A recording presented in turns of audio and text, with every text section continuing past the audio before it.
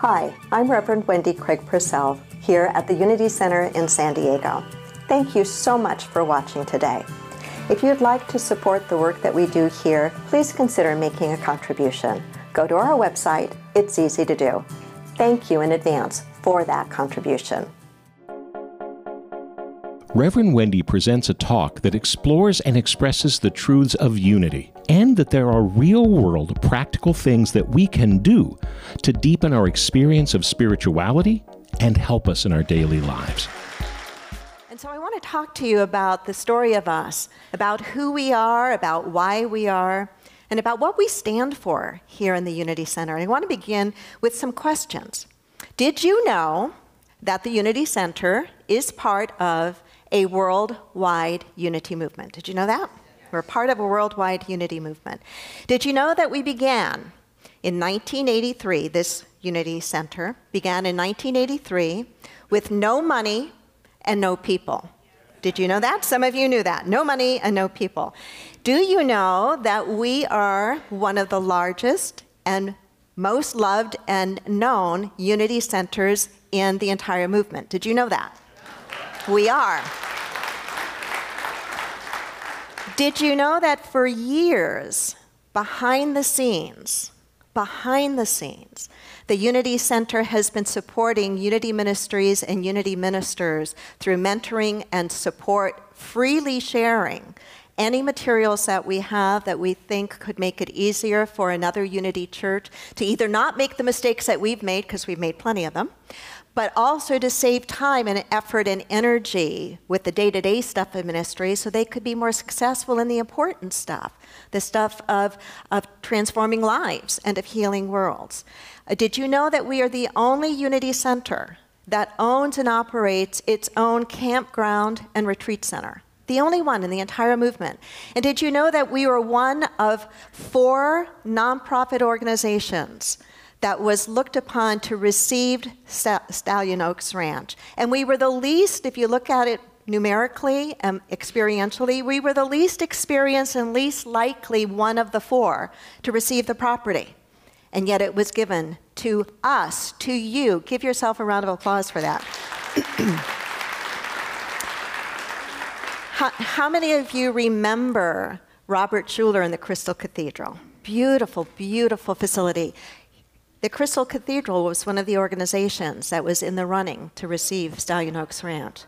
Forest Homes, which is an international fundamentalist Christian ministry, was the second that was scheduled, was being considered to receive the property.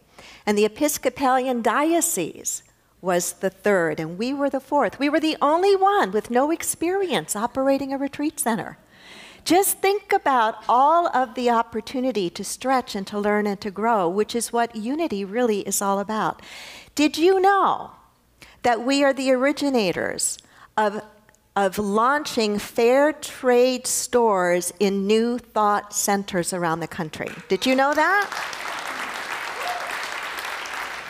So when you go upstairs and you look at the beautiful items up there, yes, those items are beautiful, but it's so much more than whatever is up there. It's about a way for us as ordinary individual people here in San Diego to somehow make a positive difference in the lives of men and women that are impoverished, that are under-resourced somewhere in the world by buying their items and paying a fair price for those items. Did you know that we are the only Unity Church, New Thought Church, that created a very unique travel program called Travel with a Purpose, where it is a volunteer program. It is a program where we go and we do service work. Now, that is not what makes it unique.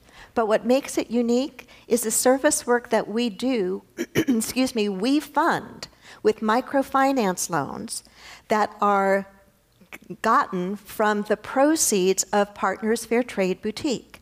And we take those funds and we go and we build something necessary in a community, and then those funds are paid back or paid forward. We did that in 4 different times in Peru building greenhouses together. Raise your hand, some of you were with me at those high elevations doing that amazing, incredible work. But I share that with you because the model, which is uniquely the Unity Centers model, and I really want you to hear that, it's uniquely the Unity Centers model of using a microfinance loan to help build those facilities. That of the 4 that we built, because of our commitment to not a handout but a hand up, there are now 100 greenhouses from those original 4. I just found that out a few weeks ago. So why am I telling you this? I'm telling you this for a couple of reasons. I'm telling you this because when you choose to support the Unity Center, you're supporting not just what you see on Sunday morning, but you're supporting all that other stuff as well. You're supporting both ends of our mission statement. You're supporting the teachings and the programs and the services that help you to transform your individual life, and you're also helping in a very concrete way to bring about positive change and healing in our world. And I share it as well because you and I are sitting in living proof that these teachings work when we practice them. That is probably the most important part of it, that these teachings work when we practice them. I mean, to be sitting in a facility like this, blessed with music that we're blessed with a quality youth program for our kids, with a preschool, with all the other things that I've already mentioned, starting with no money and no people and just a dream and belief that these teachings work, would you not say that it's worthwhile exploring these teachings more deeply in your own life? Absolutely, absolutely. Let me read to you the way our co-founder, Charles Fillmore, described Unity. He said, "Unity is a link in the great educational movement inaugurated by Jesus Christ. Our objective is to discern the truth in Christianity and prove it." That's a powerful statement, to discern the truth, to discern the teaching, to discern the wisdom, and what? And prove it. If you've studied the early days of Unity and Science of Mind, you know that there was a term that was used a lot then. And the term was demonstration. And sometimes a synonym manifestation was used. And those words were meant to say, if these principles and practices work, if you are applying these teachings and ideas, then it should show up in a concrete, positive way in your life. And if it's not showing up, then there's something missing in the way that you are practicing. There's something missing in that link. Our objective is to discern the truth in Christianity and prove it.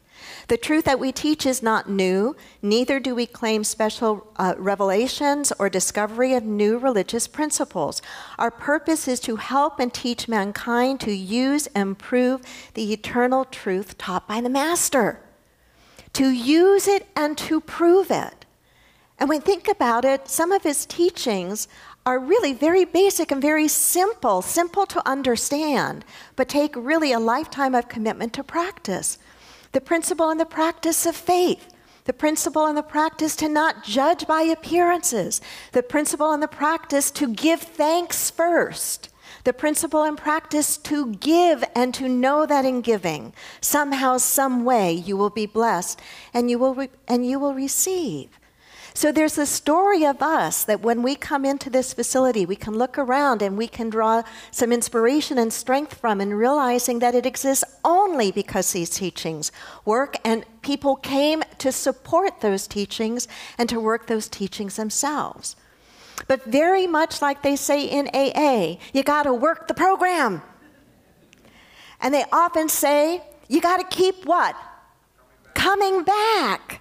So dabbling in anything in our lives, whether it's our spiritual growth, or whether it's our diet, or whether it is recovery, or whether it is exercise, dabbling in it doesn't work, right? It's what? The consistency. It's making sure that you know what the basics are, what the teachings are, what the tools are, what the practices are, and then saying, you know what? I'm actually going to be steadfast and consistent in applying them, in using them. What I absolutely know is that if you do that, your life will fundamentally change for the better. Nothing in my entire life has grown me the way this teaching and this work has grown me. Nothing in my life. Nothing at all. When I think about the things I've had to learn, when I think about the things I've had to overcome, when I think about the challenges that have stretched me to find a new capacity of faith or a new degree of creativity or resourcefulness, those are the things that have fundamentally changed me at the core. Was it always easy? No. How has growth been for you? Has it always been easy? No, probably a lot of the times it's not, right? And probably the experiences in your life that have grown you the most have been the ones that you were least wanting to be involved in. I remember thinking, oh God, I don't want to do ministry. Some of you know the story. I'll give it very, very briefly. I'd been attending Unity for a little while. I'd been using the teachings and ideas. I was all of 19 years old at the time, and I suddenly started to have a vision of myself going into ministry. And that was the last thing any 19-year-old girl would want to do. Ministers were, sorry, this tells you my judgmentalness, at least at that time, were old, bald men. And I didn't fit that category on any level. And whenever you push something away and you bury it, have you noticed how, kind of like pushing a beach ball down in the water, as soon as you let go, what happens? It pops right back up. Well, the more I pushed it down, that vision, ministry, 19 years old, you gotta be crazy, I don't wanna do that. It started to pop out in dreams. I should say nightmares, because I would wake up in a cold sweat, I don't wanna do this, God. And I went to my grandmother, convinced she'd talk me out of it. And gosh darn, not only did she not talk me out of it, but she pulled out a piece of paper in her nightstand of a note she had written to herself that said, Wendy, you're going to be a Unity minister. And I won't tell you what I said. But I didn't want to do it. And yet, if I look back and I think, I don't know that anything but this teaching could have grown me the way that it has. And so I say to you, right in this community, right in our life groups, in our step classes, in our spiritual coaching, in our Sunday mornings, in our prayer ministry, are so many gifts and tools that can help you be whatever it is you most want to be. Not only for yourself, but for our world. How many of you are at all concerned about the state of our world right now? Come next Sunday to Living Room Conversations. We're going to be in conversation around the America we dream of. Does that not sound like unity? We know that, I love this saying of Michael Beckwith, the pain pushes until the vision pulls. We got to get clear on the vision we want, not just for ourselves individually, but for our country. So when we're concerned about the state of the world, it's a both-and piece. And by both-and, I mean we need to continue to do our own individual work consistently. And I'm going to be honest with you. Some of the kinds of things that we see and hear behind the scenes in our community, in this community, we ain't done yet. We're not done yet. I'm not done, and neither are you. There is growth for each and every one of us. There is healing that needs to happen for each and every one of us. Some of us still act out quite a little bit from time to time and want to turn the tables and make it about somebody else. When we do our own work, and it can be messy sometimes, but when we do our own work, and when we learn and we stretch and we grow, not only do we change and those in our immediate surroundings, our coworkers, our family, our friends, they see that positive difference and it means something to them. And that part of our life gets better. But it's not just our circle of people. It's we begin to add to the growing, improving consciousness on the planet.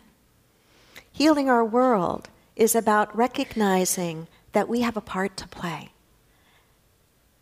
I have a part to play. Take your hand and point to your chest and say with me, I have a part to play. I have a part to play. I have a part to play. Do you ever feel a little inadequate? Yeah, me too. Me too. Do you ever feel a little small to the task at hand? Yeah. Do you ever get discouraged? Absolutely. But we cannot, if we are committed to being spiritually growing, if we are committed to awakening and staying awake as much as we possibly can, then we have to challenge ourselves not to fall back asleep in apathy. We have to challenge ourselves to show up with our spirituality intact. And you know what's interesting? We probably don't have to go very far to do it. Have you noticed that there are lots of people all around you that are asleep? Have you noticed that? And I'm not saying that we are always awake and perfect ourselves. I'm not saying that. But at least we are here, right? And at least we are saying, by virtue of the fact of being here or being part of life groups or being in classes, we are saying, I recognize there's value in my spiritual growth and my spiritual work, and I'm going to work on it. But have you noticed that that's not necessarily the case as far and wide as it needs to be yet? And so you and I on a daily basis, I'm confident of this, you and I on a daily basis interact with people where our showing up with our spiritual awareness and our spiritual insight and our spiritual point of view can help to make a positive difference. Jesus was not only a teacher of consciousness, he was socially engaged. That's important to remember. Do you know why it's important to remember? Why do you think it's important to remember? Yeah. It's important to remember as well because it's so easy to step back and not want to get our hands messy and dirty in the real stuff of the world, right? And to say, I don't want to mix spirituality with what's the word we don't like? Politics. And I'm not suggesting we do mix spirituality with politics, but what I am saying is that we need, and we'll talk about this in a future lesson, we need to be socially responsible. We need to be socially responsive. We need to be spiritually progressive, and we need to be radically inclusive.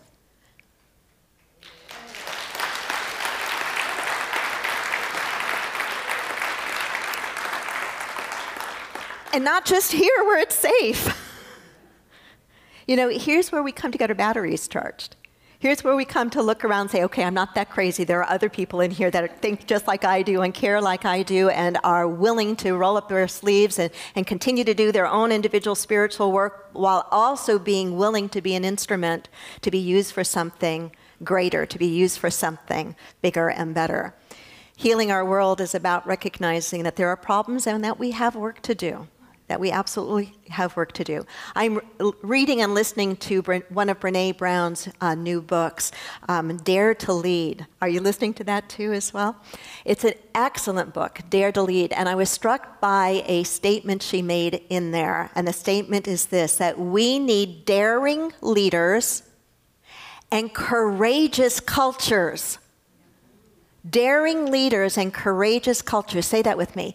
Daring leaders and courageous cultures. Gosh, it's so easy to go, yeah, we need daring leaders. That's not me, but you look like one that could be a daring leader, right? She's saying we need both. We need daring leaders, and in her writing, she's talking about all of us have places in our lives where we lead. And courageous cultures. I look at you, and I believe we have a courageous culture here. I believe you are that kind of courageous culture, a courageous community. A community that says, I recognize the importance of both ends of this mission statement. I realize that I still have my own inner work to do, and I'm going to make the time for it. And I'm going to make the investment for it. And I'm going to show up. I'm going to go to class. I'm going to be devoted to my prayer work. I'm going to do my forgiveness work. I'm going to do that. And I'm not going to stop there. I'm not going to stop there. I'm going to be part of a courageous community, part of a courageous culture that helps to do what we can in healing our world. I have beautiful evidence that's very inspiring to me at this point in my ministry and in my life. I am so encouraged by the response that I am seeing in our Brave Conversations, those meetings that I've held for quite a number of months with our Black and African American members in my home, and the outgrowth of that, which is the Calling All White People. And today we are actually holding the very first White Allies meeting in my home. It is a way that we together can be bold. It is a way that we together can look at how do we help be part of the solution? How do we take our spiritual practice and understanding and extend it out in the world, in places and in situations that are hurting? I'm proud of you for that. I'm proud of you for that.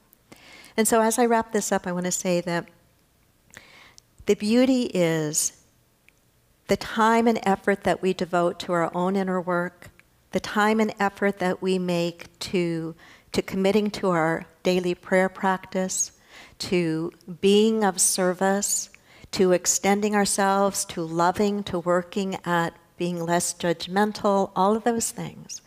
The work that we do individually on ourselves pays such rich dividends. It is so much the work that's needed to begin to heal our world with love.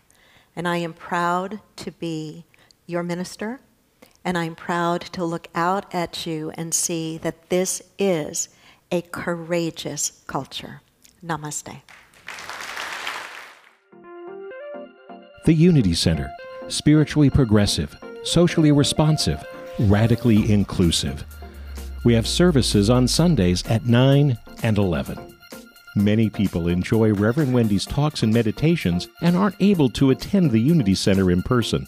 If you're part of our extended family from around the world and would like to help support the Unity Center, please go to our website or download our free app, which offers even more ways to connect with the Unity Center. Namaste.